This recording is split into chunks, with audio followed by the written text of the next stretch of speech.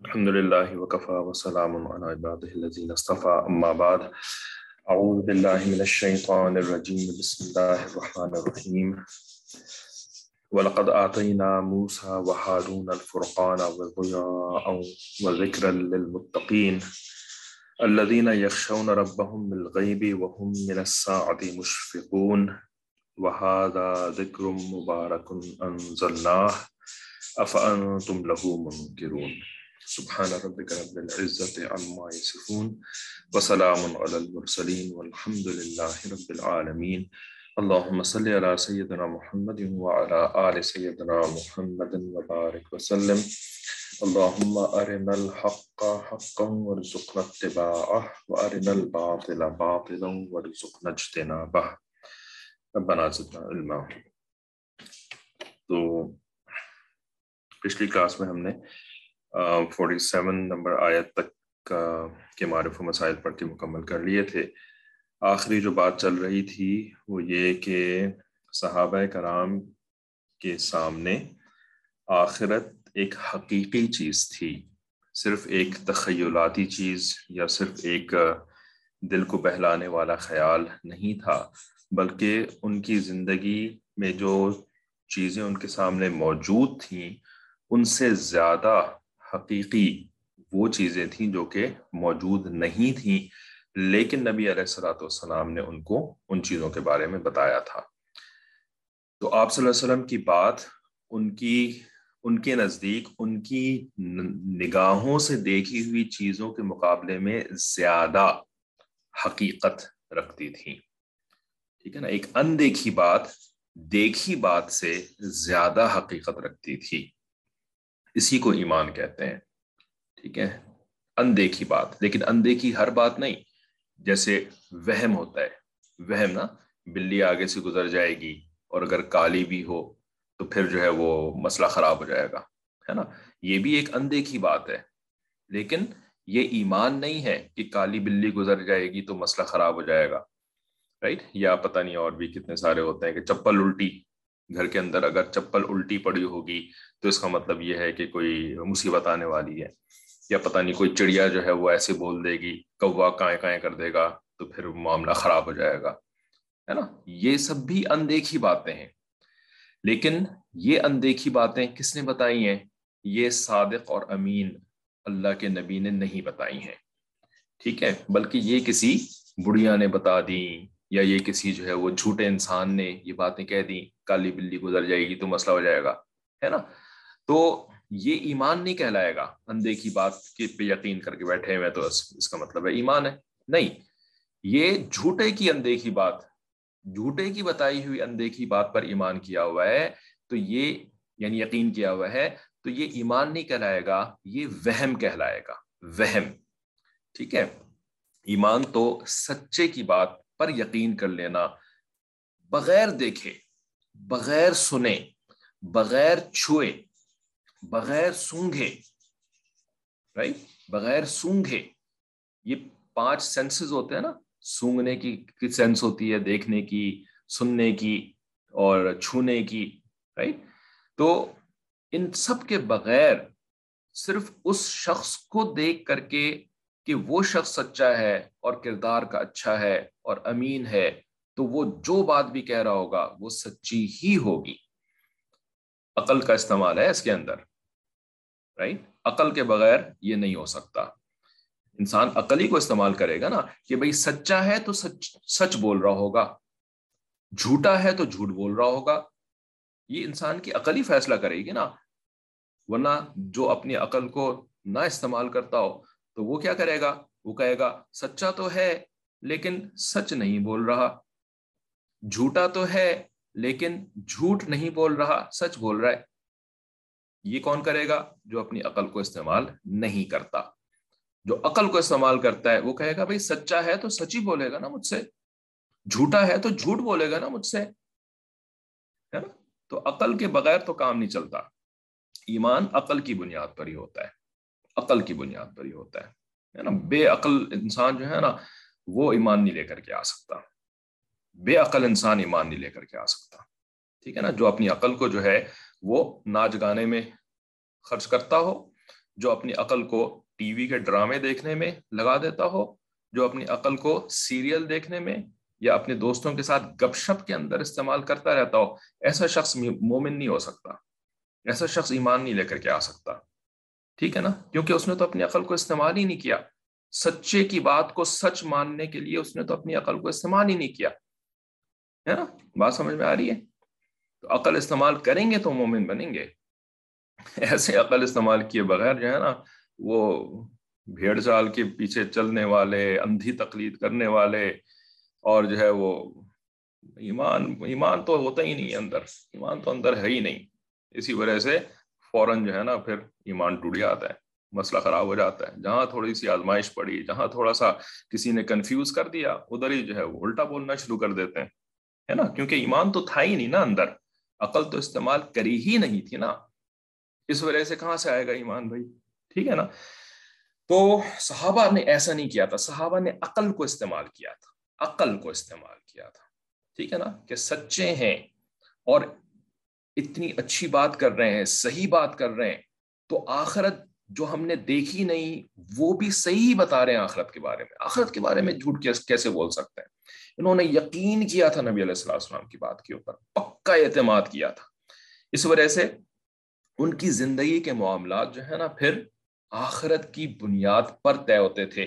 حتیٰ کہ Mercedes Benz کے قیمت والے جو غلام ہوتے تھے نا اس زمانے کے، ان غلاموں کو وہ اس وجہ سے آزاد کر دیتے تھے کہ کہیں آخرت میں یہ غلام ہمارے جہنم میں جانے کا سبب نہ بن جائے. وہ غلاموں کو آزاد کر دیا. ٹھیک ہے نا. تو اس کے اوپر کسی نے آپ میں سے سوال بھی ایک بعد میں بھیجا تھا کہ بھائی میرے بچے نے کوئی گناہ کا کام کیا، ٹھیک ہے، تو میں نے اپنے بچے کو جو ہے نا خوب پٹائی کری اس کی. ٹھیک ہے نا، بچے کی خوب پٹائی کری، خوب فرسٹریٹ ہو کر کے اس کے اوپر برا بھلا بھی کہا اس کو، اور اس کی پٹائی بھی کری. اچھا، کسی اس لیے نہیں کہ ایگزام میں مارکس اچھے نہیں آئے تھے، رائٹ، اس لیے نہیں، بلکہ گناہ کا کام کر دیا تھا اس نے.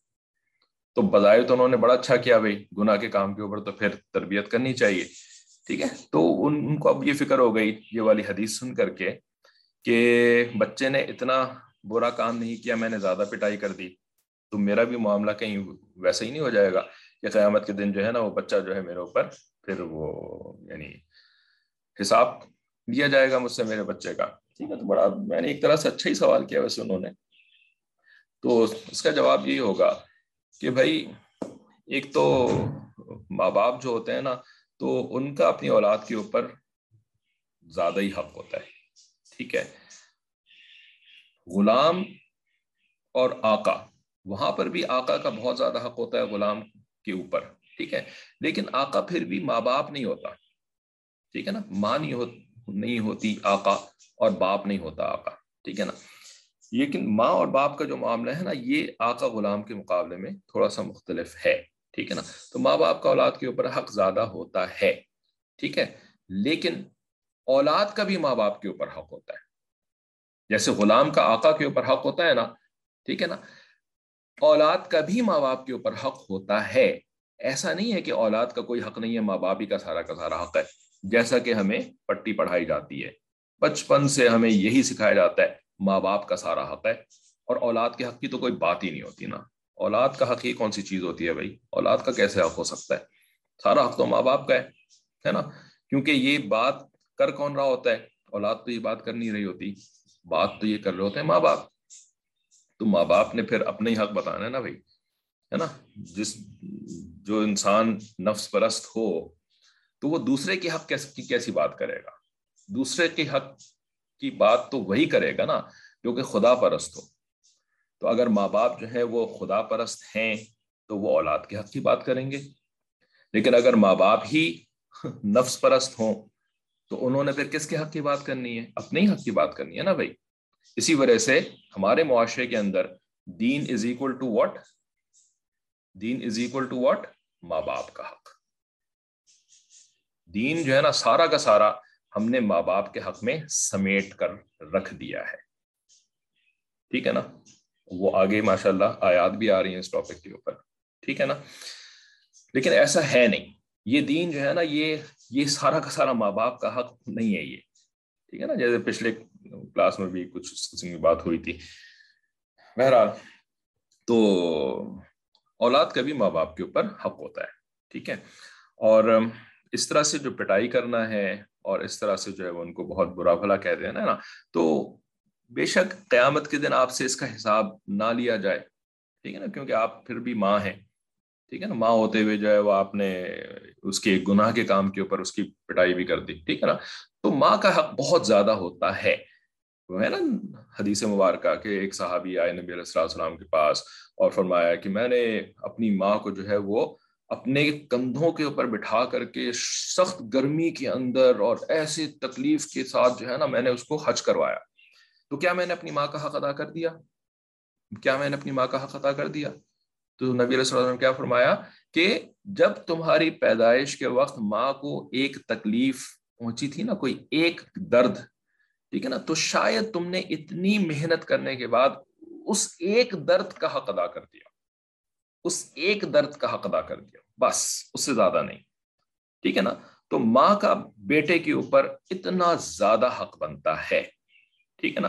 تو اس وجہ سے ایک دفعہ اس کے گناہ کی وجہ سے اگر ماں نے اس کی پٹائی کر دی تو یہ بات مشکل لگتی ہے کہ اب ماں سے جو ہے نا وہ بیٹے کا یعنی ماں کو جو ہے وہ جہنم میں بھیج دیا جائے گا, کیونکہ بیٹے کی پٹائی کیوں کر دی, حالانکہ اس نے کوئی اتنا بڑا والا گناہ نہیں کیا تھا. تو یہ بات تو ٹھیک ہے بھائی, یہ کلیئر ہے, ٹھیک ہے نا, کہ ایسا نہیں ہے کہ آپ نے ایک دفعہ پٹائی کر دی وہ بھی گناہ کے کام کے اوپر, تو آپ کو جو ہے پھر جہنم میں ڈال دیا جائے گا, اس حدیث کو سامنے رکھتے ہوئے جو کہ ہم نے ابھی پڑھی تھی نا پچھلی کلاس میں, ٹھیک ہے نا.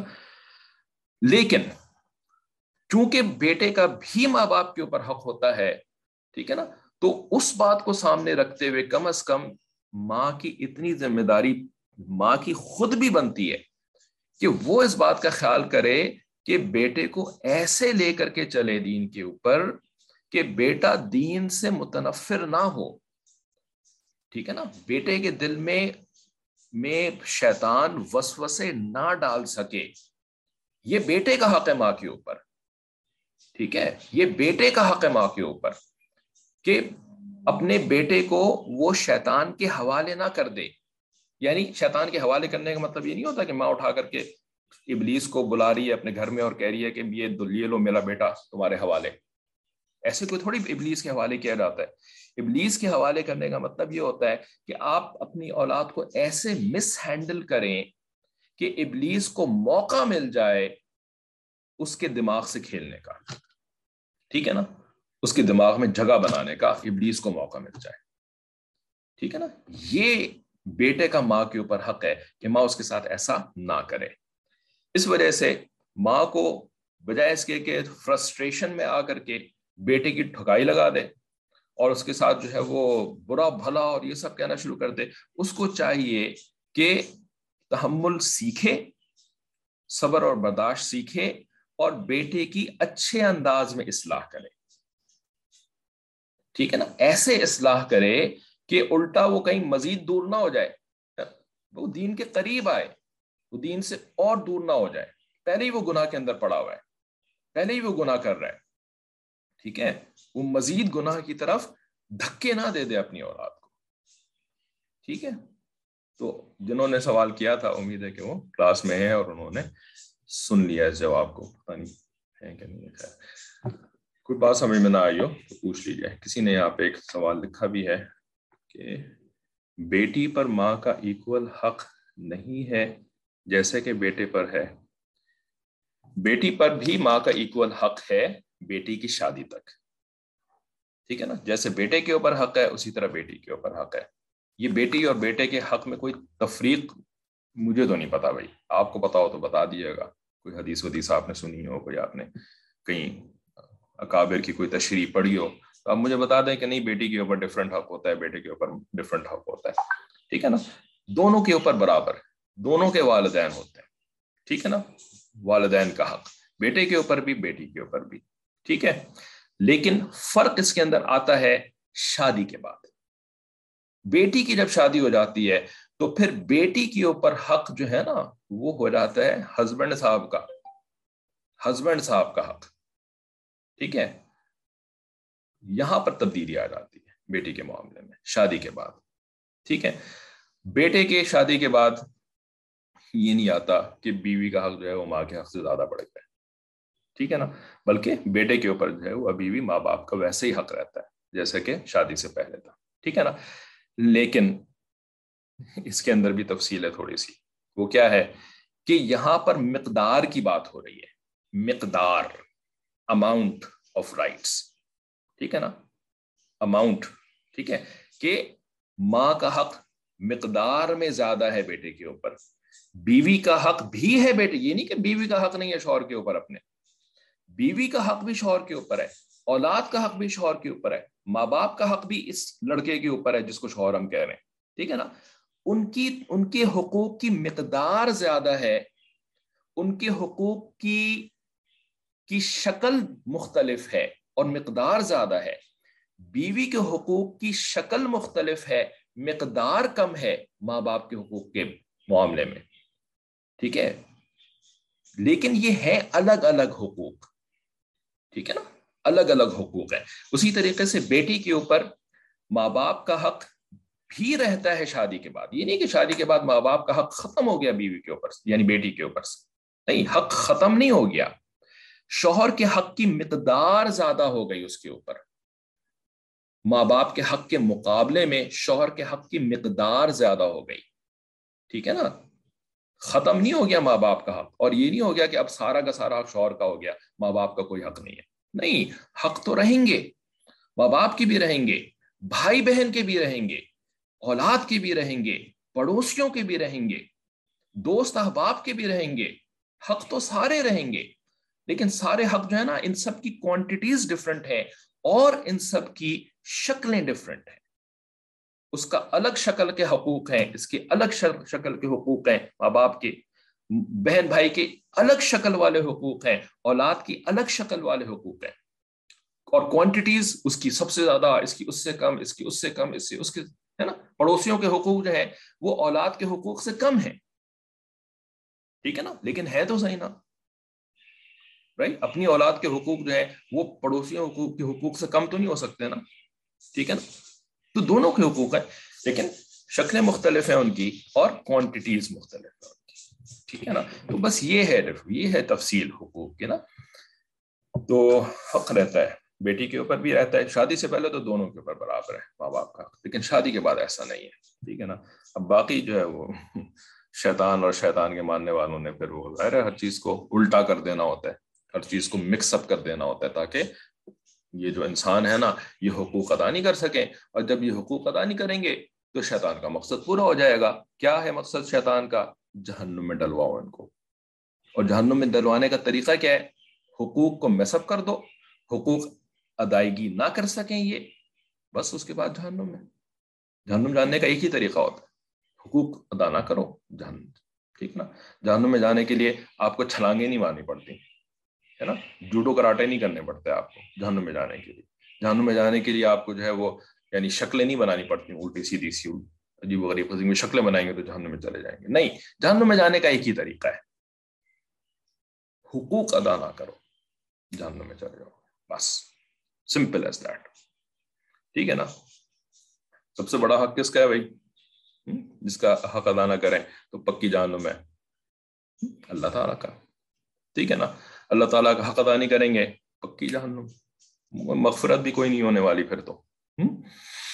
ساری چیزیں اللہ تعالیٰ معاف کروا سکتے ہیں, کر سکتے ہیں, کروا بھی سکتے ہیں. اللہ تعالیٰ نے فرما دیا یہ نہیں کروں گا میں معاف, میرا حق ادا نہیں کرو گے تو میں معاف نہیں کروں گا. اللہ تعالیٰ کا کیا حق ہے جو اللہ تعالیٰ معاف نہیں کریں گے؟ توحید. اللہ تعالیٰ نے خود کہہ دیا, یہ نہیں کہ ہم assumptions کی بنیاد پر یہ بات کہہ رہے ہیں, اپنی عقل کی بنیاد پر. اللہ تعالیٰ deserves توحید. نو, اللہ تعالیٰ نے خود اعلان بھی کر دیا میں سب معاف کر دوں گا, کر سکتا ہوں جو میں چاہوں گا, میں سب معاف کر دوں گا. توحید میں کروں گا ہی نہیں معاف.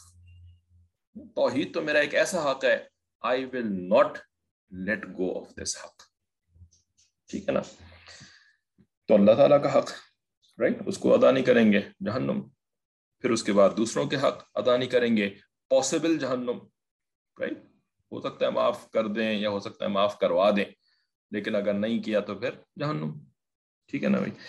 تو بہرحال تو یہ تو ان کے سوال کا جواب ہو گیا پچھلی کلاس سے ریلیٹڈ، اور آگے پھر جو آیات آج تلاوت کری ہیں تو ان کا ترجمہ پھر خلاصہ تفسیر پڑھتے ہیں۔ اللہ تعالیٰ فرماتے ہیں وَلَقَدْ آتَيْنَا مُوسَىٰ وَهَارُونَ، اور تحقیق کے، لقد کا ترجمہ تحقیق سے یعنی ویریلی، انڈیڈ ایسے کر دیتے ہیں ترجمہ۔ آتینا ہم نے دی، موسیٰ اور ہارون کو کیا چیز؟ الفرقانہ، ٹھیک ہے نا، الفرقان دی۔ تو حضرت نے یہاں پہ کیا ترجمہ لکھا ہے؟ قضیے چکانے والی کتاب، قضیے چکانے والی یعنی فیصلے کرنے والی۔ فیصلے کا جو لفظ ہے نا یہ نکلا فصل سے، فصل، فصل کا مطلب وہ نہیں ہوتا ضرور، یعنی صرف ایک مطلب نہیں ہوتا فصل کا کہ جی گندم کی فصل اور مکئی کی فصل اور چاول کی فصل، نہیں، فصل کا مطلب ہوتا ہے جس کو ہم فصیل بھی کہتے ہیں، فصیل، ٹھیک ہے نا۔ فصیل کیا چیز ہوتی ہے؟ قلعے کی دیوار، اس کو فصیل کہتے ہیں۔ تو فصیل کیوں کہتے ہیں؟ کیونکہ قلعے کی جو دیوار ہوتی ہے نا وہ قلعے کے اندر جو علاقہ ہوتا ہے اور قلعے کے باہر جو علاقہ ہوتا ہے ان میں ایک فاصلہ بنا دیتی ہے، فاصلہ بنا دیتی ہے، ٹھیک ہے، تو فرق کر دیتی ہے، فاصلہ بنا دیتی ہے، فرق کر دیتی ہے۔ باہر کا علاقہ باہر رہ گیا، اندر کا علاقہ اندر رہ گیا، بیچ میں آپ نے ایک فصیل کھڑی کر دی، ٹھیک ہے۔ تو اسی طریقے سے فیصلہ کا جو لفظ ہوتا ہے نا، فیصلہ، فیصلہ کا مطلب کیا ہوتا ہے؟ جو سچ ہے اس کو آپ نے سچ قرار دے دیا اور جو جھوٹ ہے اس کو آپ نے جھوٹ قرار دے دیا، یہ فاصلہ ہو گیا۔ سچ اور جھوٹ میں، حق اور باطل میں فاصلہ بنا دیا آپ نے، فیصلہ کر دیا آپ نے، تفریق کر دیا آپ نے، ان میں حق کو الگ کر دیا، باطل کو الگ کر دیا، ٹھیک ہے۔ تو فرقان اسی کو کہتے ہیں کہ فرق کر دیتا ہے جو حق میں اور باطل میں، جھوٹ میں اور سچ میں، ہے نا۔ تو ایسی چیز دے دی جو کہ فرق بتا دینے والی ہے، ٹھیک ہے۔ قضیے چکانے والی بات بھی وہی کہ جی کوئی آپ کے پاس کیس آتا ہے جج کے پاس، تو اب وہ کیس جو ہے وہ قضیہ کہلاتا ہے۔ اب قضیے کے اندر قاضی نے جو ہے وہ فیصلہ کرنا ہوتا ہے کہ کون یعنی حق والا ہے اور کون جو ہے وہ ناحق ہے، یعنی کون جو ہے وہ جھوٹا ہے، کون جو ہے وہ سچا ہے، ٹھیک ہے۔ تو اسی وجہ سے اس کو قضیے چکانے والی کتاب بھی کہہ دیا۔ تو ہم نے دی موسیٰ اور ہارون کو قضیے چکانے والی کتاب، فرق کر دینے والی حق اور باطل کے درمیان، اور ضیاء، ضیاء، ضیاء کہتے ہیں روشنی کو، ٹھیک ہے۔ ضوء بھی کہتے ہیں، ایک عام لفظ جو کہ بلب کے لیے استعمال ہوتا ہے عربی میں، ضوء، ٹھیک ہے۔ وہ ضیاء جو ہے وہ یعنی تو روشنی، یعنی ایک ایسی چیز دے دی کہ جس کی وجہ سے تاریکی دور ہو جاتی ہے۔ تاریکی کیا ہوتی ہے؟ تاریکی وہ ہوتی ہے کہ جس کے اندر آپ کو کچھ نظر نہیں آتا، ٹھیک ہے۔ انسان کو اللہ تعالیٰ نے ایسی آنکھیں دیں جو کہ تاریکی میں نہیں دیکھ سکتی، ٹھیک ہے۔ بہت سے جانور ایسے ہیں کہ جن کو اللہ تعالیٰ نے نائٹ ویژن دیا ہے، نائٹ ویژن، ٹھیک ہے۔ نائٹ ویژن کیا ہوتا ہے؟ تاریکی میں بھی نظر آتا ہے، جیسے بلی، بلی کے بارے میں سائنسدانوں نے تحقیق کر کے بتایا کہ بلی جو ہے نا وہ اندھیرے میں بھی ایسے ہی دیکھتی ہے جیسے کہ روشنی میں۔ اسی طرح اور بھی بہت سارے جانور ایسے ہیں، ٹھیک ہے۔ لیکن انسان کی آنکھوں میں اللہ تعالیٰ نے حد رکھی ہے، محدود، لمیٹیشن رکھی ہے، روشنی میں دیکھ سکتی ہے، اندھیرے میں نہیں دیکھ سکتی۔ تو اسی بات جو کہ اللہ تعالیٰ نے انسان کی آنکھوں میں رکھی ہے نا، اسی تمثیل کو اللہ تعالیٰ بیان فرماتے ہیں روحانی دنیا کے اندر بھی، کہ روحانی روشنی جب کسی انسان کے پاس ہوتی ہے نا تب اس کو حقیقت سمجھ میں آتی ہے، اور جس کے پاس روحانی روشنی نہیں ہے نا اس کو حقیقت سمجھ میں نہیں آتی، اس کو نظر ہی نہیں آتا، سمجھ میں ہی نہیں آتا، ٹھیک ہے۔ اندھیرے میں ٹٹولتا رہتا ہے، پتہ نہیں کیا سچ تھا، کیا باطل تھا، کیا دوست تھا، کون دشمن تھا، کون مجھے فائدہ پہنچانے والے لوگ تھے، کون مجھے جو ہے نا نقصان پہنچانے والے لوگ تھے، اس کو سمجھ میں ہی نہیں آتا، کیونکہ اس کے اندر روحانی تاریکی ہے، روشنی ہے ہی نہیں اس کے اندر، ٹھیک ہے نا۔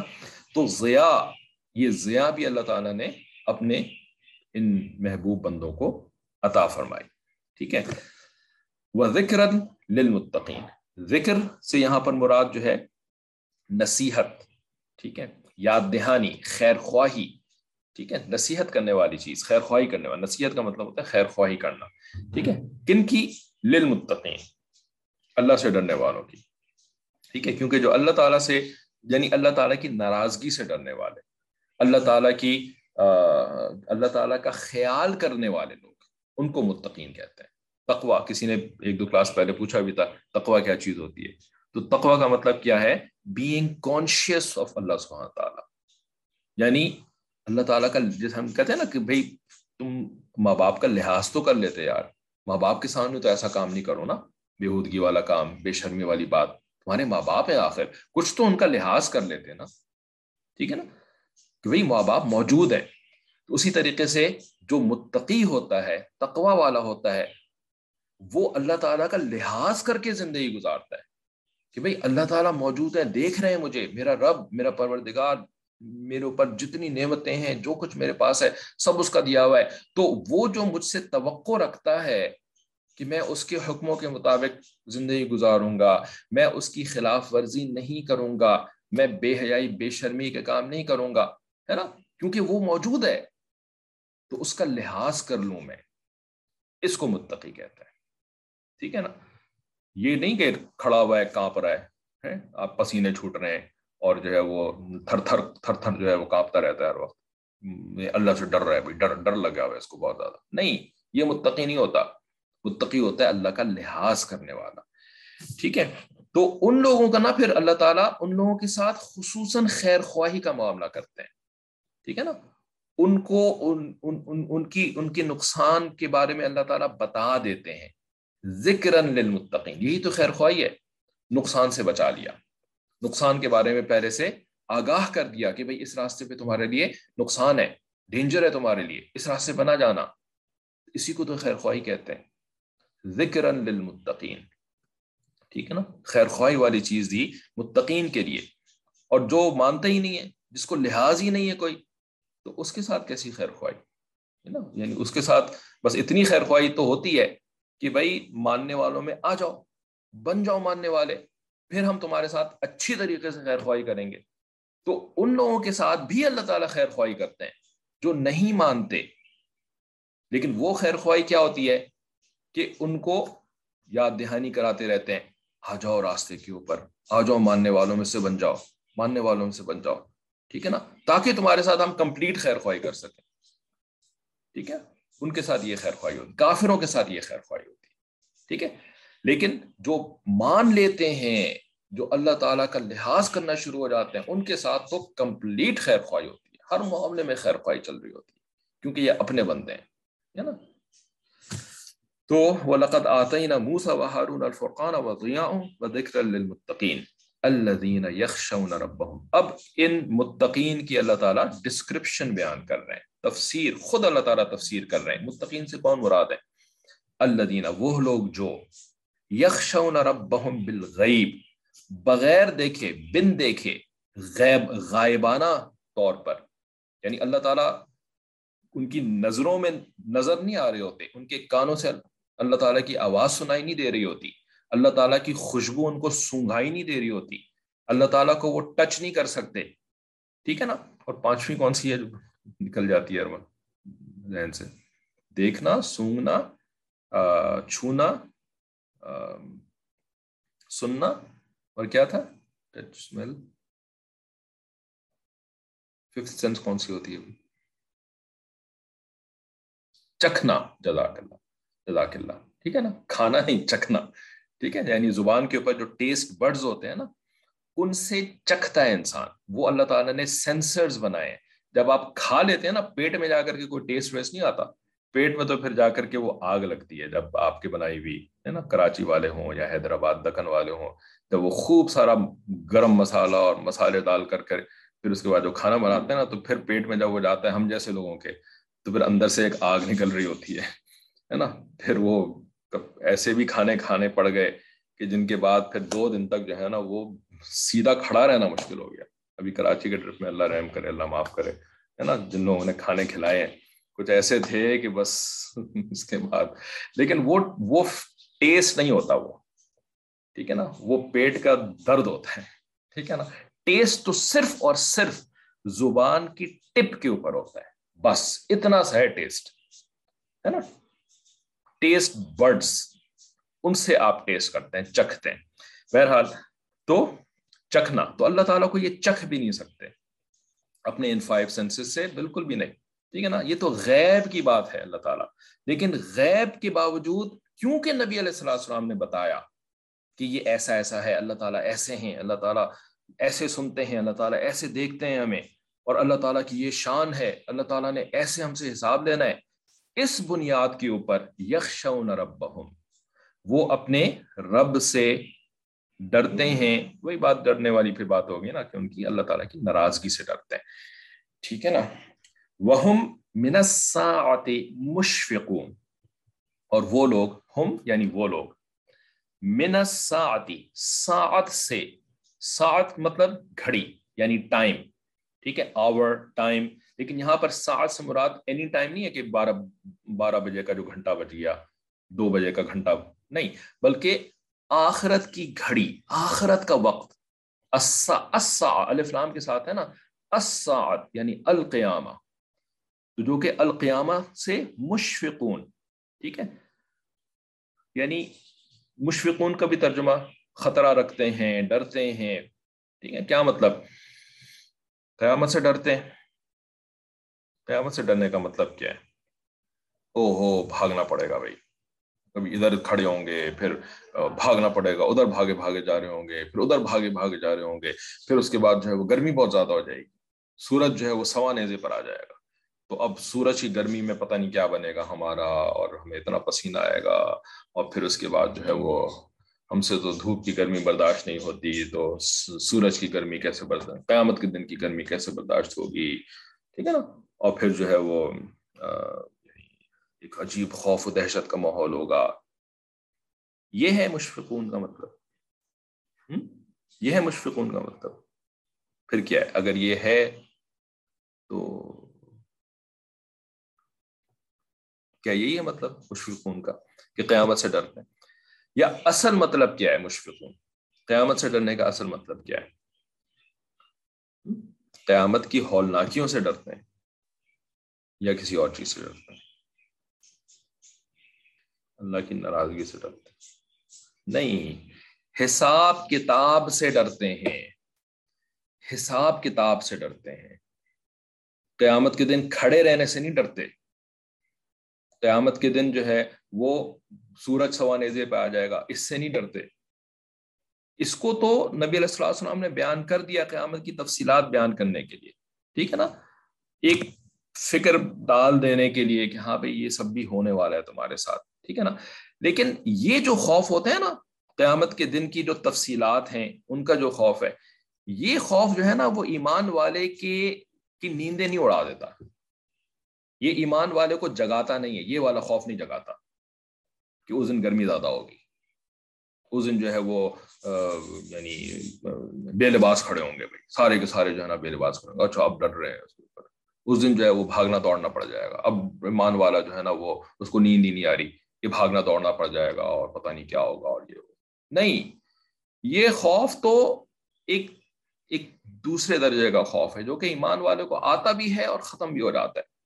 ایمان والے کو یہ خوف آتا بھی ہے, جب وہ یہ منظر سنتا ہے پھر وہ ختم ہو جاتا ہے, کیونکہ اللہ تعالیٰ نے نا ہمیں ایک صلاحیت دی ہے. وہ صلاحیت کیا ہے؟ بھول جانے والی صلاحیت, ٹھیک ہے نا. تو ہم جو ہے نا اس قسم کی جو ظاہری چیزیں ہوتی ہیں نا, گرمی شرمی کا خوف, اکیلے پن کا خوف, یہ ہم چیز بھول جاتے ہیں یہ چیزیں, ٹھیک ہے نا. لیکن ایک چیز ایسی ہے کہ جس کو اللہ تعالیٰ نے نہ بھلانے کی ہمیں صلاحیت دی ہے, ہمیں ایک صلاحیت دی ہے نا بھول جانے کی صلاحیت, تو ہم جو ہے نا وہ فزیکل چیزوں کو بھول جاتے ہیں, بھول سکتے ہیں, ٹھیک ہے. لیکن ایک اللہ تعالیٰ نے ہمیں صلاحیت دی ہے کہ ہم نہ بھولیں, یہ نہ بھولنے کی بھی صلاحیت اللہ نے ہمیں دی ہے. لیکن کون سی چیز نہ بھولنے کی صلاحیت؟ وہ فزیکل چیز نہیں, بلکہ وہ اللہ تعالیٰ کو نہ بھولنے کی صلاحیت, یہ اللہ تعالیٰ نے ہمیں دی ہے کہ ہم اللہ کو نہ بھولیں, ٹھیک ہے نا, اللہ کو نہ بھولیں. یہ صلاحیت ہے ہمارے اندر کہ ہم اللہ کو ہر وقت یاد رکھیں. لیکن اس صلاحیت کو بس کچھ کرنا پڑتا ہے، تب یہ صلاحیت نا جو ہمارے اندر موجود ہے، یہ صلاحیت اجاگر ہو جاتی ہے. ٹھیک ہے، بھولنے والی صلاحیت اجاگر ہو جاتی ہے، سوری، نہ بھولنے والی صلاحیت اجاگر ہو جاتی ہے، اللہ کو نہ بھولنے والی. اسی طریقے سے حساب کتاب کو نہ بھولنے کی صلاحیت اللہ نے ہمیں دی ہے. یہ ہماری فطرت کے اندر رکھی ہے کہ ہم حساب کتاب کو نہ بھولیں. ٹھیک ہے نا. تو جو اللہ تعالیٰ کے حکموں کے اوپر عمل کرنے کی کوشش کرتا ہے اور اللہ تعالیٰ سے دعائیں مانگتا ہے نا، تو اس کے اندر یہ صلاحیت اجاگر ہو جاتی ہے، کھل جاتی ہے اس کے اندر یہ صلاحیت. ٹھیک ہے. تو مومنین کو جو ہم من الساعۃ مشفقون، جو ہے نا، جو ڈرتے رہتے ہیں قیامت کے دن سے، وہ قیامت کے دن کی کہ وہ ان مرحلوں سے نہیں ڈر رہے ہوتے، بلکہ وہ قیامت کے دن کے حساب کتاب سے ڈر رہے ہوتے ہیں. نام اعمال سامنے لایا جائے گا، اس بات سے وہ ڈر رہے ہوتے ہیں، نام اعمال کے کھلنے سے ڈر رہے ہوتے ہیں. ٹھیک ہے. یہ ہے مومنین کا ڈر. جبکہ آپ کسی یعنی کمزور اعصاب والے کسی بچے کے سامنے قیامت کے حالات بیان کرتے ہیں نا، یا کسی کمزور اعصاب والی عورت ہو یا مرد بھی، ایسے بہت سارے مل جائیں گے کمزور اعصاب والے. ٹھیک ہے نا. عورتوں میں زیادہ اللہ تعالیٰ نے یہ صفت رکھی ہے. ٹھیک ہے نا.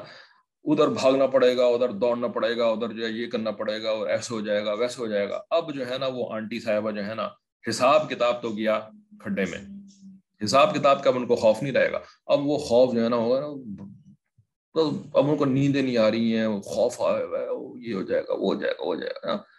اعمال شمال کوئی نہیں کرنے انہوں نے، گناہوں سے کوئی نہیں بچنا، بس جو ہے نا وہ ٹینشن میں جو ہے نا مرے چلی جا رہی ہیں کہ قیامت کے دن یہ ہوگا، قیامت کے دن ہوگا. ٹھیک ہے نا. اب وہ بھی خیر مطلب اتنا برا معاملہ نہیں ہے، کم از کم قیامت پہ یقین تو کر رہی ہے نا، یہ بھی ایک اچھی بات ہے، انکار تو نہیں کر رہی نا قیامت کا. ٹھیک ہے نا. لیکن بھائی جو مقصد تھا ڈرانے کا، مقصد تو تھا کہ آپ حساب کتاب سے ڈریں، مقصد تو یہ تھا کہ گناہوں سے بچیں، مقصد تو یہ تھا کہ اعمال کریں، وہ تو آپ کر نہیں رہی، ادھر بیٹھ کر کے کہاں پہ چلی جا رہی ہیں، کہاں پہ چلی جا رہی ہیں، ہے نا. تو یہ تو پھر وہی بات ہو گئی نا کہ مطلب مقصد ہی پورا نہیں ہوا. تو اسی طریقے سے کچھ لوگ جو ہیں وہ ان کے سامنے جنوں کا ذکر کر دو، ہے نا، تو اب وہ جنوں سے ڈرنا شروع ہو گیا، اور جن یہ کر دے گا. ویسے جن کو پھر وہ بھوت بھی بنانا بڑا آسان ہو جاتا ہے ان کے لیے، تو وہ جن کے نام کو پھر وہ بھوت سے تبدیل کر کے پھر بھوتوں سے ڈرنا شروع ہو جاتا ہے. ابھی کسی نے جو ہے وہ میسج کیا تھا ساجس کو کہ ان کی بیگم صاحبہ کو جو ہے نا وہ کسی چھوٹی بچی کا سایہ نظر آ گیا. اب وہ سایہ جو ان کو نظر آ گیا نا کہیں پہ کمرے کے اندر، اب ان کو نیند ہی نہیں آ رہی. اب وہ مستقل اس سایہ کے چکر میں وہ بچی کا سایہ لگے ہوئے اس کے اندر. تو یہ مقصد نہیں ہے نا ڈرنے کا یہ مطلب نہیں ہے. ٹھیک ہے. اسی میں کچھ لوگ کہتے ہیں جی جنوں کی باتیں ہی نہ کرو ہمارے سامنے. بھئی جب اللہ نے اپنے قرآن میں بات کری ہے، نبی علیہ السلام کی سیرت کے اندر جنوں کا تذکرہ موجود ہے، اکابرین کے واقعات میں جنوں کا تذکرہ موجود ہے. آپ کہتے ہیں کہ جی آپ کو ڈر لگتا ہے جنوں سے، تو اس وجہ سے جنوں کی بات نہ کرو. یہ تو مقصد نہیں تھا. اینیوے، اللہ کو ہر وقت یاد رکھنے کی صلاحیت کو کیسے اجاگر کرتے ہیں؟ اللہ کو ہر وقت یاد رکھنے کی صلاحیت کو کیسے اجاگر کرتے ہیں؟ اس کا ایک طریقہ یہ ہوتا ہے کہ بلکہ اس کا ایک ہی طریقہ ہوتا ہے. وہ یہ ہوتا ہے کہ جو اللہ والے ہوتے ہیں جن کے اندر یہ صلاحیت اجاگر ہو چکی ہوتی ہے، جنہوں نے اپنے اندر یہ صلاحیت اجاگر کر لی ہوتی ہے نا، تو ان کے بعد جاتے ہیں، ان سے کہتے ہیں جی آپ ہمیں بتائیں کہ ہم کیسے اپنے اندر اجاگر کر سکتے ہیں. ٹھیک ہے نا. جیسے آپ بہرحال تو کیسے کرتے ہیں، اب وہ بتاتے ہیں کہ جی آپ جو ہے نا ایسا کریں کہ معمولات کرنے شروع کر دیں. ٹھیک ہے نا. آپ اچھا پہلے تو وہ کہتے ہیں جی توبہ کر لیں، جو غلطیاں اب تک ہو چکی ہیں نا، تو ان تمام غلطیوں پر نا اللہ تعالیٰ سے یہ کہہ دیں کہ اللہ میں نادم ہوں، شرمندہ ہوں، آئندہ نہیں کروں گی، آپ میری مدد فرما دیجئے. تو یہ ہو گئی توبہ. سب سے پہلے تو وہ کہتے ہیں جی توبہ کر لیں. ٹھیک ہے نا. جس کو توبہ کے کلمات پڑھانا بھی کہتے ہیں، جس کو بیعت کرنا بھی کہتے ہیں. ٹھیک ہے نا. توبہ کروانا، بیسیکلی توبہ، سب سے پہلے توبہ. اور پھر اس کے بعد دوسرے نمبر پہ وہ کیا کہتے ہیں کہ جی آپ یہ معاملات شروع کر دیں. صبح شام آپ یہ والی تسبیح پڑھ لیا کریں، اور جو ہے وہ قرآن شریف کی تلاوت کو اپنے روزانہ کے معمول میں داخل کر لیجئے، اور آپ جو ہے نا وہ ایک محنت شروع کر دیں کانشیس ایفرٹ کہ میں نے بس اللہ کی نافرمانی نہیں کرنی ہے، نہیں کرنی ہے، نہیں کرنی ہے، ٹھیک ہے نا. یہ آپ ایک ذہنی طور پر یہ ایک اپنی ایفرٹ شروع کر دیں، اور آپ تھوڑی دیر کے لیے جو ہے نا وہ اللہ کی یاد کی نیت سے بیٹھ جایا کریں، جیسے مراقبہ کر لیا کریں، ٹھیک ہے نا. تو یہ معمولات. اچھا، اور اس کے بعد کہ آپ اب صحبت میں رہیں. فزیکل صحبت میں خواتین نہیں رہ سکتی، مرد رہ سکتے ہیں تھوڑا بہت فزیکل صحبت کے اندر، خواتین نہیں رہ سکتی. تو رابطے میں رہیں، ٹھیک ہے نا. تو یہ سب معمولات بتا دیتے ہیں کہ جی آپ یہ تسبیح پڑھ لیا کریں، یہ آپ جو ہے تلاوت کر لیا کریں، یہ جو ہے نا ذہنی طور پر آپ اپنے آپ کو گناہ چھوڑنے کے اوپر مائل کرتی رہا کریں، اور یہ مراقبہ کر لیا کریں، اور آپ رابطے میں رہا کریں. یہ ہو گئے معمولات. اب ان معمولات کو جب کوئی کرنا شروع کر دیتا ہے نا، تو آہستہ آہستہ اس کے اندر یہ جو چھپی ہوئی صلاحیت اللہ نے رکھی ہوئی تھی، یہ چھپی ہوئی صلاحیت جو ہے یہ کھلنی شروع ہو جاتی ہے، آہستہ آہستہ تدریجاً. ایک دم سے نہیں ہوتا، ایک دن مراقبہ کیا اور پتا چلا سب کچھ جاگ گیا اس کے بعد، نہیں. آہستہ آہستہ آہستہ آہستہ اس کے اندر یہ اللہ کی یاد جو ہے وہ غالب آنی شروع. ابھی مغلوب تھی، پوٹینشیل کہتے ہیں نا، پوٹینشیل ایک صلاحیت رکھی ہے، وہ مغلوب ہوتی ہے. اب پوٹینشیل انرجی کو کائنیٹک انرجی میں یعنی ایکٹیو انرجی میں تبدیل کرنا، اس میں وقت لگتا ہے، محنت لگتی ہے، لیکن جو کرتا رہتا ہے وہ پھر غالب ہو جاتی ہے، یہ چیز ایکٹیو ہو جاتی ہے، یہ چیز، ٹھیک ہے نا، وہ صلاحیت. تو یہی طریقہ ہے، ٹھیک ہے نا. اللہ والوں کی صحبت میں آ جانا اور ان کے بتائے ہوئے معاملات کے اوپر محنت شروع کر دینا، ختم بات، ٹھیک ہے. اگر گناہ ہو جائے تو اب ہمت نہ ہو رہی ہو کہ نماز میں اللہ کے سامنے کھڑا ہو جائے، کیسے پھر سے معافی مانگے، ڈر لگتا ہو، تب کیا کریں؟ بھائی مطلب معافی مانگنے سے ڈر لگتا ہو، یہ تو آپ کے سوال کا جو کرکس سمجھ میں آیا ہے ساجد کے، وہ یہ ہے کہ غلطی ہو گئی، ٹھیک ہے نا. تو اب غلطی ہونے کے بعد معافی مانگنے سے ڈر لگتا ہو، تو اب کیا کریں، ٹھیک ہے نا. تو اب جو ہے نا وہ یہ کرے، جیسے مثال کے طور پر کوئی بچہ ہے، ٹھیک ہے نا، امی ابو سے بڑی محبت بھی ہے اس کو، ٹھیک ہے نا، امی ابو کا بڑا اس کو خیال ہے، لیکن اس سے ایک ایسی غلطی ہو گئی کہ ناؤ ہی اور شی کین ناٹ فیس، ہے نا، ہوتا ہے نا کہ بھی اب امی کو میں فیس کیسے کروں، معافی مانگتے ہوئے ڈر لگ رہا ہے اس کو، ٹھیک ہے نا. امی سے معافی، حالانکہ یہ شرمندہ ہے، ٹھیک ہے نا، اور یہ معافی مانگنا چاہتا ہے، یہ وہ ریپیٹ نہیں کرنا چاہتا، لیکن امی کا خوف امی کو فیس نہیں کر سکتا. یہ وہی والی سچویشن ہے نا. صحیح سمجھاؤں آپ کے سوال کو، ٹھیک ہے، کہ اب اللہ کو فیس کرنا جو ہے وہ مشکل ہو رہا ہے، رائٹ. تو اب کیا کرے؟ اب یہ کرے کہ اللہ کی رحمت، اللہ کی جو رحمت ہے نا،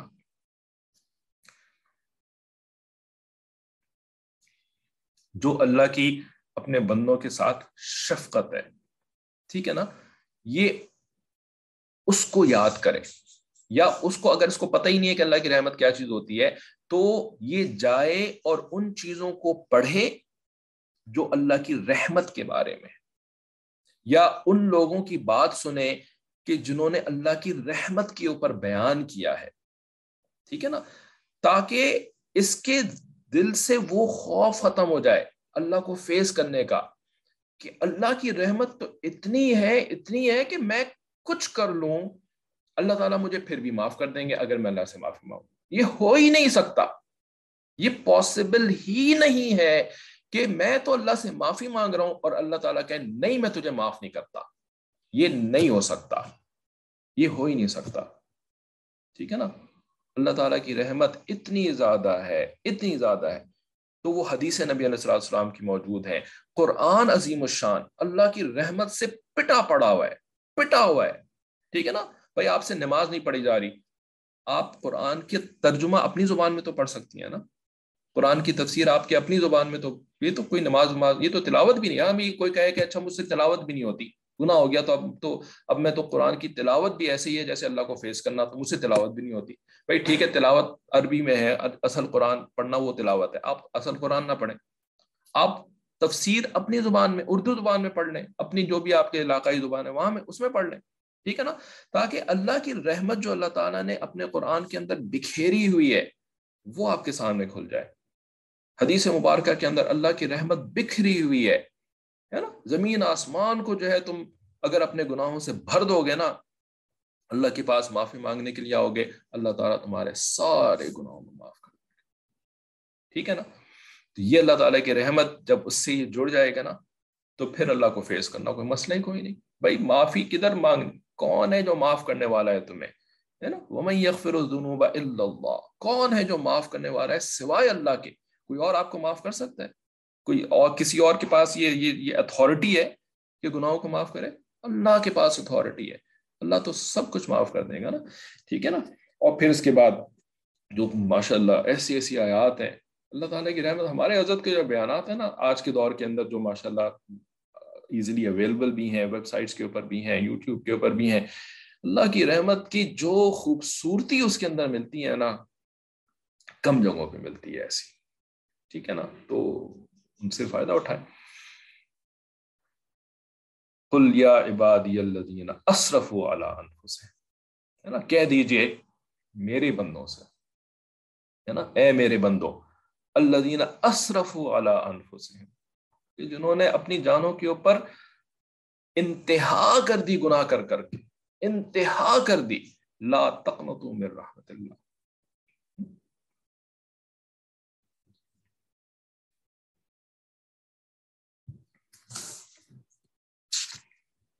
تو اب ہمارے پاس تو نا اللہ کو فیس نہ کرنے کا کوئی ایکسکیوز ہی نہیں ہے، اللہ تعالیٰ نے ایکسکیوز چھوڑا ہی نہیں ہمارے لیے، ہے نا۔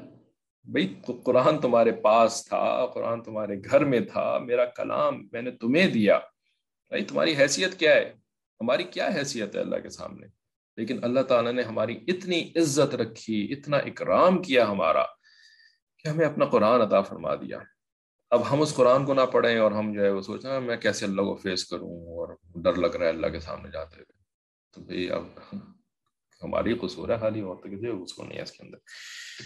تو فرماتے ہیں وَهُمْ مِنَ السَّاعَةِ مُشْفِقُونَ وَهَذَا ذِكْرٌ مُبَارَكٌ أَنزَلْنَاهُ، اور یہ ذکر ہے، ٹھیک ہے، یعنی یہ ایک ایسی نصیحت ہے، مبارکن، برکت والی ہے، مبارک کا مطلب جس کے اندر برکت ہو، مبارک، رائٹ، مبارک ہو آپ کو ہم کہتے ہیں نا، تو یعنی برکتیں ملیں آپ کو، اللہ تعالیٰ آپ کی اس کامیابی کو اور بڑھائیں، اسی کو برکت کہتے ہیں۔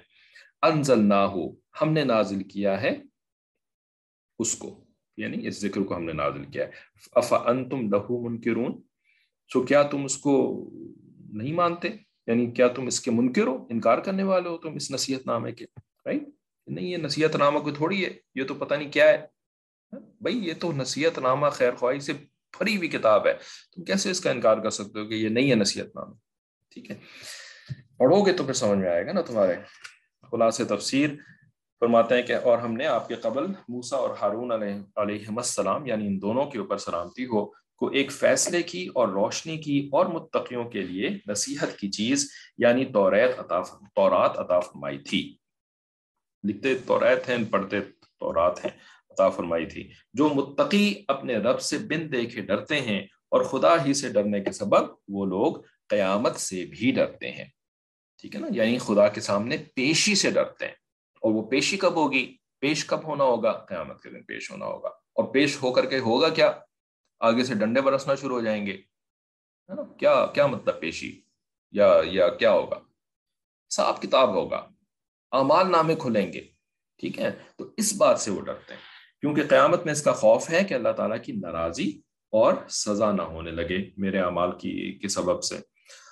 اور جیسے ان کو وہ کتاب ہم نے دی تھی، اسی طرح یہ قرآن بھی ایک کثیر الفائدہ نصیحت کی کتاب ہے، یعنی جیسے موسیٰ اور ہارون کو ہم نے الفرقان سے یہاں پہ تفسیر لی گئی ہے تورات کی، تو جیسے ان کو تورات دی تھی اسی طریقے سے یہ قرآن بھی ہے ایک کثیر الفائدہ نصیحت کی کتاب، جس کو ہم نے نازل کیا، سو کیا بعد اس کے کہ تنزیل کتب کا عادت اللہ ہونا معلوم ہو گیا، اور خود اس کا منزل من اللہ ہونا دلیل سے ثابت ہے، پھر بھی تم اس کے منزل من اللہ ہونے کے منکر ہو، ٹھیک ہے، منزل من اللہ کا مطلب اللہ تعالیٰ کی طرف سے جو چیز نازل کی گئی ہے وہ منزل کہلائے گی عربی زبان کے اندر، ٹھیک ہے. اور تنزیل کتب کا عادت اللہ ہونا، یعنی اللہ تعالیٰ نے یہ چیز اپنی عادت بنائی کہ بندوں کو اکیلے تنے تنہا نہیں چھوڑ دیا کہ جاؤ تم اپنی عقل سے ہی ساری زندگی گزارو، بلکہ عقل کو استعمال کرتے ہوئے میں تمہیں اپنی کتابیں بھی دوں گا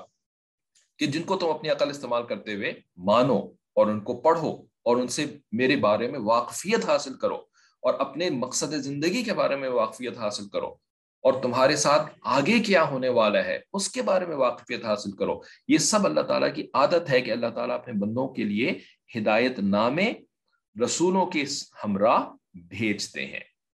ٹھیک ہے، تو یہ اللہ تعالیٰ کی عادت ہے جو کہ تمہیں یعنی معلوم ہو گیا اس بات سے، پھر بھی تم اس کا انکار کرتے ہو. ٹھیک ہے، بہرحال یہ کافی بات ہو چکی ہے. اب آگے معرف و مسائل شروع کر لیتے ہیں اس کلاس میں، کم سے کم یہ تو مکمل ہو جائے. تو فرمایا کہ الفرقان و ضیاء و ذکر للمتقین. ٹھیک ہے، اس کی دو تفسیریں حضرت نے یہاں پر لکھی ہیں معرف و مسائل میں. تو ایک تو تفسیر یہ ہے کہ یہ تینوں صفتیں تورات کی ہی ہیں، فرقان، ضیاء اور ذکر للمتقین. یہ تینوں صفتیں ہیں، کوالٹیز ہیں، کس کی؟ تورات کی، جو کہ موسیٰ اور ہارون علیہ السلام کو اللہ تعالیٰ نے عطا فرمائی تھی. موسیٰ علیہ السلام کو براہ راست عطا فرمائی تھی کوہ طور کے اوپر بلا کر کے، اور ہارون علیہ السلام کو بواسطہ موسیٰ علیہ السلام عطا فرمائی تھی. ٹھیک ہے، تو یہ تینوں صفتیں تورات کی ہیں کہ فرقان یعنی حق و باطل میں امتیاز کرنے والی ہے، اور قلوب کے لیے ضیاء و نور ہے. یعنی یہاں پر روحانی نور کی بات ہو رہی ہے، فزیکل لائٹ کی بات نہیں ہو رہی جو سورج کی روشنی سے پیدا ہوتا ہے، یا کسی بلب کے فلمنٹ کے برن ہونے کی وجہ سے جو روشنی پیدا ہوتی ہے، اس والی روشنی کی بات نہیں ہو رہی، مٹیریل روشنی کی بات نہیں ہو رہی، بلکہ قلوب کے اندر، روح کے اندر جو اللہ تعالیٰ کی طرف سے یعنی بصیرت آتی ہے، اس بصیرت کی بات ہو رہی ہے. اور تیسری صفت کیا؟ کہ لوگوں کے لیے ذکر و تذکیر اور ذریعہ ہدایت ہے. ذکر نصیحت، تذکیر یاد دہانی، اور ذریعہ ہدایت یعنی وہ راستہ دکھاتی ہے کہ بھئی ادھر جانا ہے. ٹھیک ہے، اور بعض حضرات نے فرمایا کہ فرقان سے مراد اللہ تعالیٰ کی مدد ہے. ٹھیک ہے نا، اب یہ یعنی ایک الگ دوسری تفسیر ہے کہ فرقان سے مراد اللہ تعالیٰ کی مدد ہے جو ہر موقع پر حضرت موسیٰ علیہ السلام کے ساتھ رہی، کہ فرعون کے گھر میں پرورش ہوئی اور پھر اس سے مقابلے کے وقت اللہ تعالیٰ نے فرعون کو ذلیل کیا، پھر لشکر فرعون کے تعاقب کے وقت دریا میں راستے پیدا ہو کر اس سے نجات ملی اور لشکر فرعون غرق کیا گیا. اسی طرح بعد کے بھی ہر موقع پر اس مدد خداوندی کا مشاہدہ ہوتا رہا. ٹھیک ہے نا، یعنی خالی فرعون کے غرق ہو جانے کے بعد مدد ختم نہیں ہو گئی، بلکہ آگے جو بنی اسرائیل کے ساتھ موسیٰ علیہ السلام کے اتنے سارے معاملات پیش آئے، کبھی کہہ رہے ہیں کہ جی کھانے کو نہیں ہے تو اب اللہ تعالیٰ نے من و سلوہ بھیج دیا، کبھی کہہ رہے ہیں جی پینے کو نہیں ہے تو اللہ تعالیٰ نے وہ 12 چشمے جاری کروا دیے پینے کے لیے پانی کے. پھر اس کے بعد کہہ رہے ہیں من و سلوہ بہت ہو گیا بھائی، we have had too much of من و سلوہ، اب ہمیں تو ککڑی چاہیے اور پیاز چاہیے اور مولی چاہیے اور دالیں چاہیے. تو اللہ تعالیٰ نے مولی اور دالیں بھی عطا فرما دی بھائی. ٹھیک ہے نا، تو مستقل یہ مدد موسیٰ علیہ السلام کے ساتھ پیدائش سے لے کر کے آخر وقت تک چلتی رہی. تو یہاں فرقان سے یہ مراد ہے. تو کچھ مفسرین نے یہ کہا، بعض حضرات سے مراد، بعض مفسرین حضرات نے یہ کہا کہ فرقان سے یہ مراد ہے. اچھا، پھر اس کے بعد ضیاء اور ذکر کیا ہے؟ دوسرے یعنی ان مفسرین کے نزدیک ضیاء اور ذکر کی پھر کیا تفسیر ہے؟ وہ یہ ہے کہ دونوں تورات کی صفت ہے. ٹھیک ہے نا، یعنی فرقان تو وہ مدد ہو گئی، اور ضیاء اور ذکر جو ہیں یہ تورات کی صفتیں ہو گئی. تو قرطبی نے، امام قرطبی جو بہت بڑے مفسر، مشہور ترین مفسرین میں سے، انہوں نے اسی کو ترجیح دی ہے، کیونکہ الفرقان کے بعد واو کے ذریعے فاصلہ کرنے سے اس طرف اشارہ معلوم ہوتا ہے کہ فرقان تورات کے علاوہ کوئی چیز ہے. تو یہ ایک دوسری تفسیر ہو گئی، اور یہ ایک علمی سی بات ہے. باقی ہے کہ ہمارے لیے اس میں کوئی بظاہر اس وقت اس کے وقت سے میں اور کوئی بات نہیں آ رہی ہے، تو ہم آگے بڑھتے ہیں. ٹھیک ہے، چند ایک منٹ آپ سے ایکسٹرا اس لیے لے لیتے ہیں کیونکہ وہ جو آپ لوگوں کو ایک شعر بھیجا ہے نا، تو اب وہ لوگ پوچھ بھی رہے ہیں کہ شعر کی کیا ریلیونس ہے اور توحید میں اس کا کیا تعلق ہے، تو وہ شعر ان میں سے ایک آیت کی تفسیر کی کے تحت ہی بھیجا تھا. تو تھوڑا سا آپ ٹائم لے کر کے ان کو پڑھ لیتے ہیں. آگے اللہ تعالیٰ ارشاد فرماتے ہیں وَلَقَدْ آتَيْنَا إِبْرَاهِيمَ رُشْدَهُ مِنْ قَبْلُ وَكُنَّا بِهِ عَالِمِينَ. ٹھیک ہے، یہ وہ آیات ہیں کہ جن کے اندر وہ مشہور ترین ایک آیت ہے نا کہ قلنا یا نار کونی برداً وسلاما علی ابراہیم، ہے نا، کہ ابراہیم علیہ السلام کو آگ میں پھینکا تو اللہ تعالیٰ نے حکم دیا کہ اے نار تم ٹھنڈی ہو جاؤ اور سلامتی والی ہو جاؤ ابراہیم کے اوپر. تو وہ آیت بھی انہی کے اندر ہی موجود ہے. تو ابراہیم علیہ السلام کا واقعہ مینلی اس کے اندر ہے کہ تحقیق ہم نے دیا ابراہیم علیہ السلام کو رشدہ.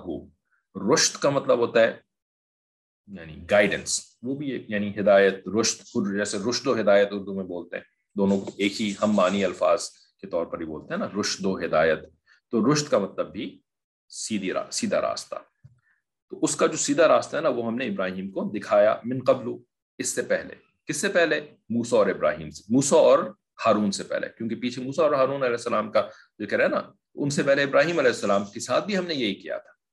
وَكُنَّا بِهِ عَالِمِينَ، اور ہم اس کی خبر رکھتے ہیں، ہم عالم ہیں کہ ابراہیم علیہ السلام کے ساتھ سارا کیا معاملہ ہوا تھا، ہمیں پتہ ہے، ہم عالم ہیں. ٹھیک ہے، علم رکھنے والے ابراہیم علیہ السلام کے واقعے کا بھی. اذ قال لأبیہ، اب وہ واقعہ بیان بھی کرنا شروع ہو گیا اللہ تعالیٰ.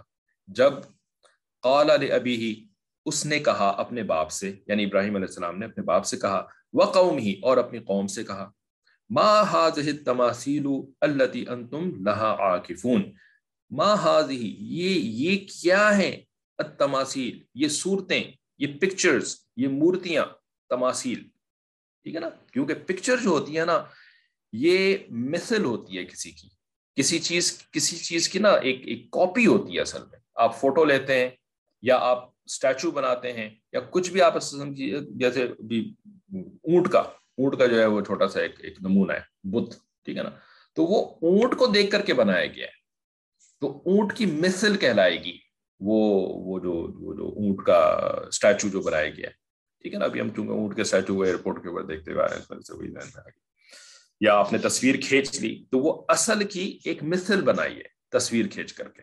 ٹھیک ہے، تو اس وجہ سے ان چیزوں کو تماثیل کہتے ہیں. ما هذه التماثیل، انہوں نے اپنے باپ اور اپنی قوم سے کہا یہ کیا تماثیل ہیں، التی انتم لها عاکفون، وہ جو تم لوگ ان کے اوپر عاکفون، اعتکاف کر کے بیٹھے ہوئے ہو.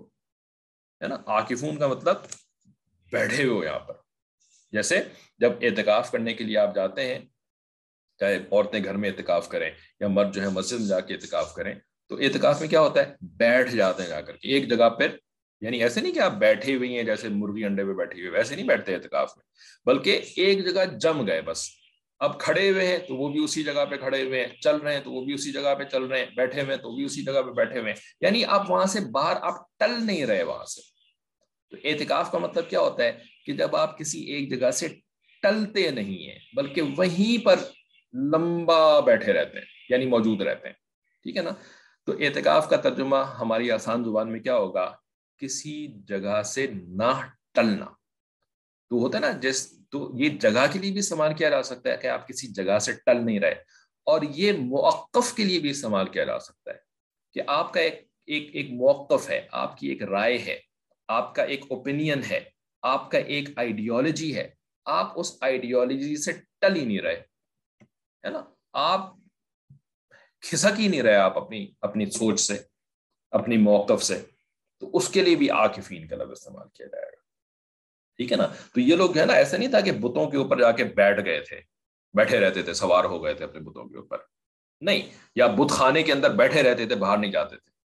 بلکہ یہاں پر اعتکاف کرنے سے مراد کیا ہے کہ یہ اس موقف سے ٹلتے نہیں تھے کہ یہ ہمارے معبود ہیں. ہے نا، یہ اس موقف سے ٹل نہیں رہے. تو بھائی ابراہیم علیہ السلام ان کو کہتے تھے کہ تم کیا ان تماثیل کو جو ہے نا اپنا بت بنا، اپنا خدا بنا کر کے اس موقف کے اوپر ڈٹ گئے ہو اور اعتکاف کر کے بیٹھے ہو اس کے اوپر. ہے نا، تو اس کے اوپر انہوں نے جواب کیا دیا، کتنا زبردست جواب دیا انہوں نے. ہے نا، قالو، انہوں نے کہا، وجدنا آباءنا، ہم نے تو اپنے باپ داداؤں کو پایا لہا عابدین، ان کی عبادت کرتے ہوئے، ہے نا، یعنی ان کے پاس اور کوئی جواب تھا ہی نہیں سوائے اس جواب کے کہ ہمارے امی ابو کیا کرتے تھے ان کی عبادت، یعنی ہمارے امی ابو تو سب کچھ ہیں ہمارے لیے، ہے نا، جو امی ابو کریں گے وہ ہمیں بھی کرنا ہے، چاہے اٹ میک سینس چاہے اٹ ڈزنٹ میک سینس، چاہے وہ اللہ کے حکم کے مطابق ہو چاہے وہ اللہ کے حکم کے مطابق نہ ہو، چاہے وہ عقل کے مطابق ہو چاہے وہ عقل کے خلاف ہو، امی ابو تو آخر کو امی ابو ہیں، ان کا ہمارے اوپر سارا حق ہوتا ہے، اور اسلام از آل اباؤٹ امی ابو، جیسے شروع میں بات ساجد نے کری تھی، ہے نا، اسلام از آل اباؤٹ امی ابو، یعنی یہ جو عقیدہ ہے ہمارا کہ اسلام از آل اباؤٹ امی ابو، یہ عقیدہ ہمارے اندر اتنا مضبوط بنا ہوا ہے، اتنا مضبوط بنا ہوا ہے جیسا کہ ان مشرکین کے دلوں کے اندر بنا ہوا تھا، جیسا کہ ان مشرکین کے دلوں میں بنا ہوا تھا، ٹھیک ہے نا، اور اس کی دلیل کیا ہے کہ ہمارے دلوں میں بھی اتنا ہی مضبوط یہ بات بیٹھ گئی ہے کہ اسلام از آل اباؤٹ امی ابو۔ اس کی دلیل کیا ہے؟ اس کی دلیل یہ ہے کہ ہم جب کسی دوسرے شخص کو اسلام کے بارے میں بتاتے ہیں نا جو کہ نان مسلم ہے، ہم اس کو بھی اسلام کی یہ پکچر پیش کر رہے ہوتے ہیں کہ اسلام از آل اباؤٹ امی ابو۔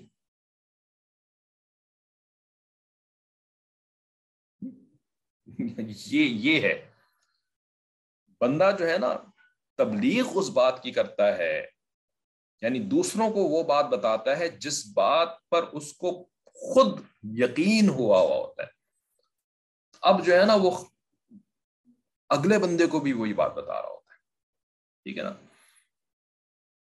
ہمارے پاس وہی جو پچھلی کلاس میں آپ لوگوں کو بتایا تھا، ایک نان مسلم جو کہ سو کالڈ کنورٹ ہو گئی تھی، تو ان کا میسج آیا اور انہوں نے اپنے میسج میں ہی لکھا اسلام از آل اباؤٹ امی ابو، ہے نا بھائی، Islam is all about obeying and making your parents happy. میں نے کہا بیڑا فرق، اس کو جس نے بھی اسلام کے بارے میں بتایا ہے نا، ظاہر ہے وہ بھی یہی بلیو کرتا ہے کہ Islam is all about obeying and making your parents happy۔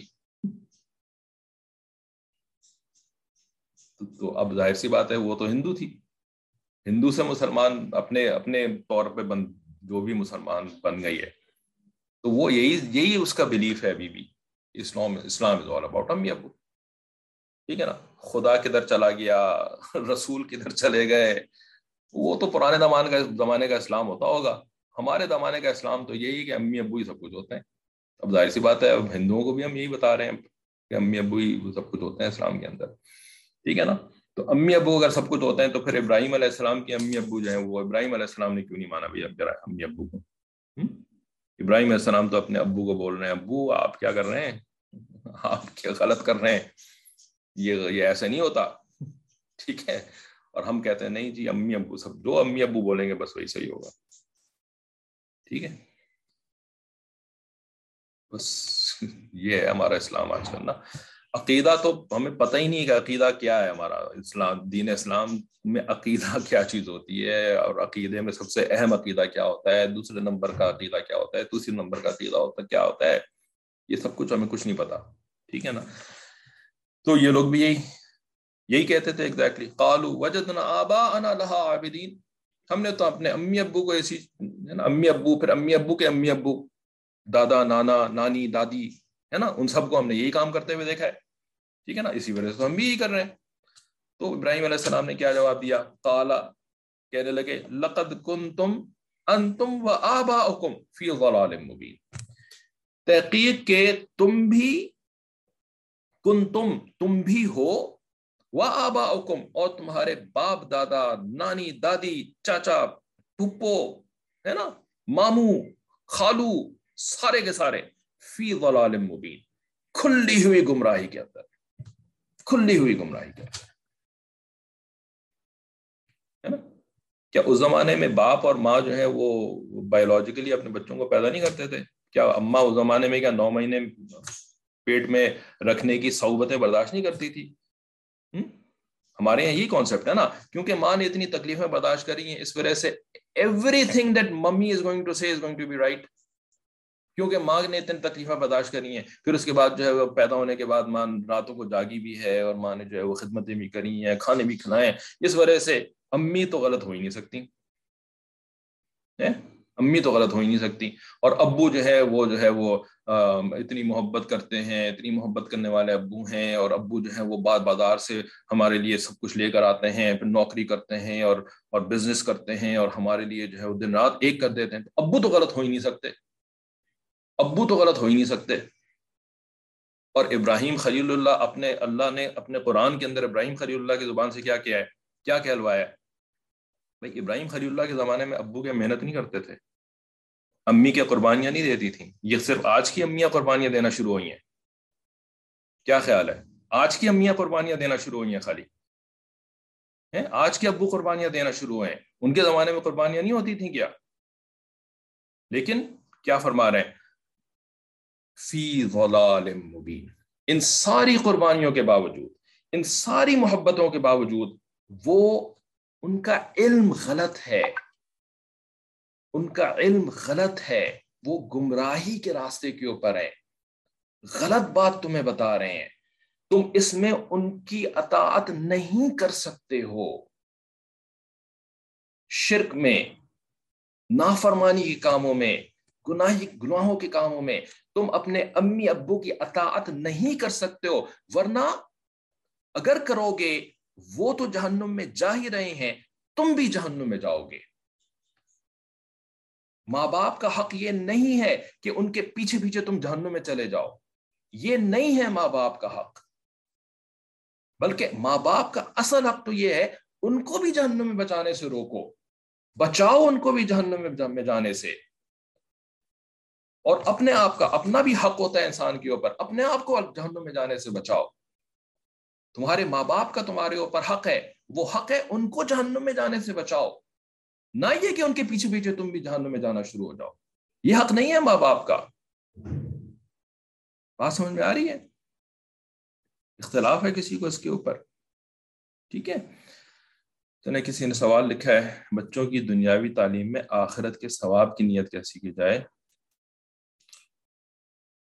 تو نے سوال آپ سے ہی کہا تھا کہ آپ کلاس میں پوچھ لیے گا، تو ٹھیک ہے، جواب یہی ہے کہ بھی بچوں کی دنیاوی تعلیم جب وہ حاصل کریں گے تو اس میں آخرت کے ثواب کی نیت کیسے کی جائے؟ بس سیدھی سی نیت ہے کہ وہ جب حلال رزق کمائیں گے دنیاوی تعلیم حاصل کر کے، تو حلال رزق کے ذریعے سے وہ اللہ تعالیٰ کو راضی کرنے والے کام کریں گے، اس حلال رزق کو جو ہے وہ اللہ کے بندوں پہ خرچ بھی کریں گے، اس حلال رزق کے ذریعے سے وہ اللہ تعالیٰ کا شکر ادا کریں گے، ٹھیک ہے نا، اور اس حلال رزق کے ذریعے سے پھر وہ دین کی خدمت کریں گے، بہت سارے کام جب رزق ان کے پاس آئے گا دنیاوی تعلیم کے نتیجے میں وہ کمائیں گے، ٹھیک ہے نا، تو ان کے ذریعے سے وہ اللہ کو راضی کریں گے، ٹھیک ہے نا۔ اور نبی علیہ السلام نے جو فرمایا کہ فقر و فاقہ، اگر فقر و فاقہ کسی انسان کو آتا ہے تو وہ اس کو کفر کی طرف لے جاتا ہے، ناشکری کے کلمات، تو میں اپنے بچوں کو دنیاوی تعلیم جو دلا رہی ہوں تو ان کو فقر و فاقہ نہ آئے، ٹھیک ہے نا، تو تاکہ وہ کفر سے محفوظ رہ سکے، ان کی ایمان کی سلامتی انشور ہو سکے، ٹھیک ہے نا، تو دنیاوی تعلیم کے اندر یہ نیت ہوگی۔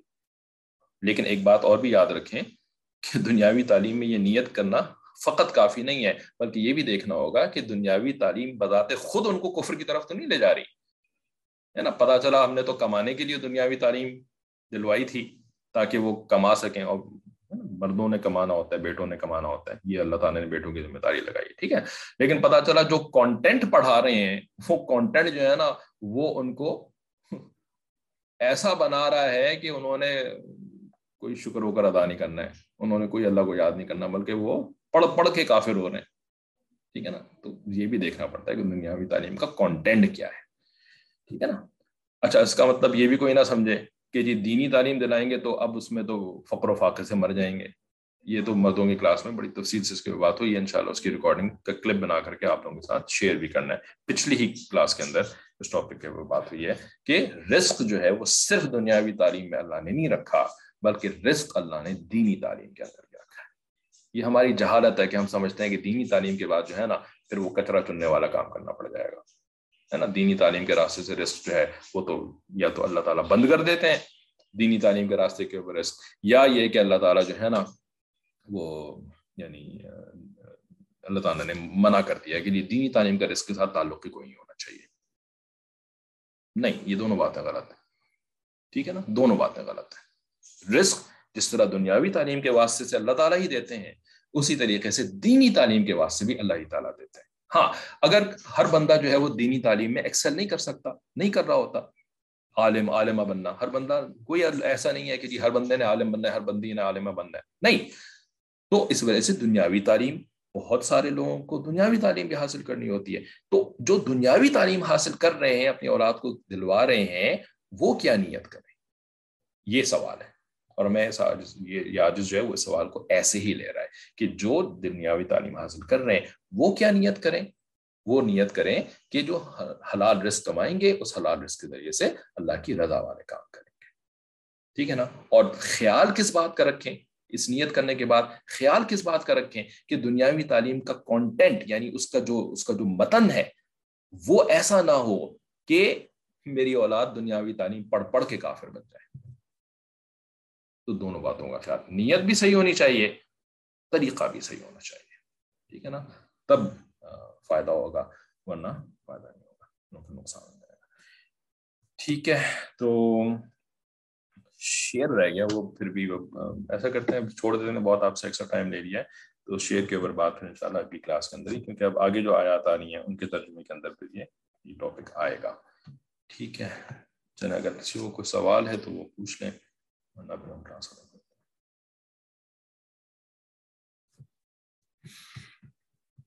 چلیں, آخر دعوانا الحمدللہ رب العالمین. السلام علیکم ورحمۃ اللہ.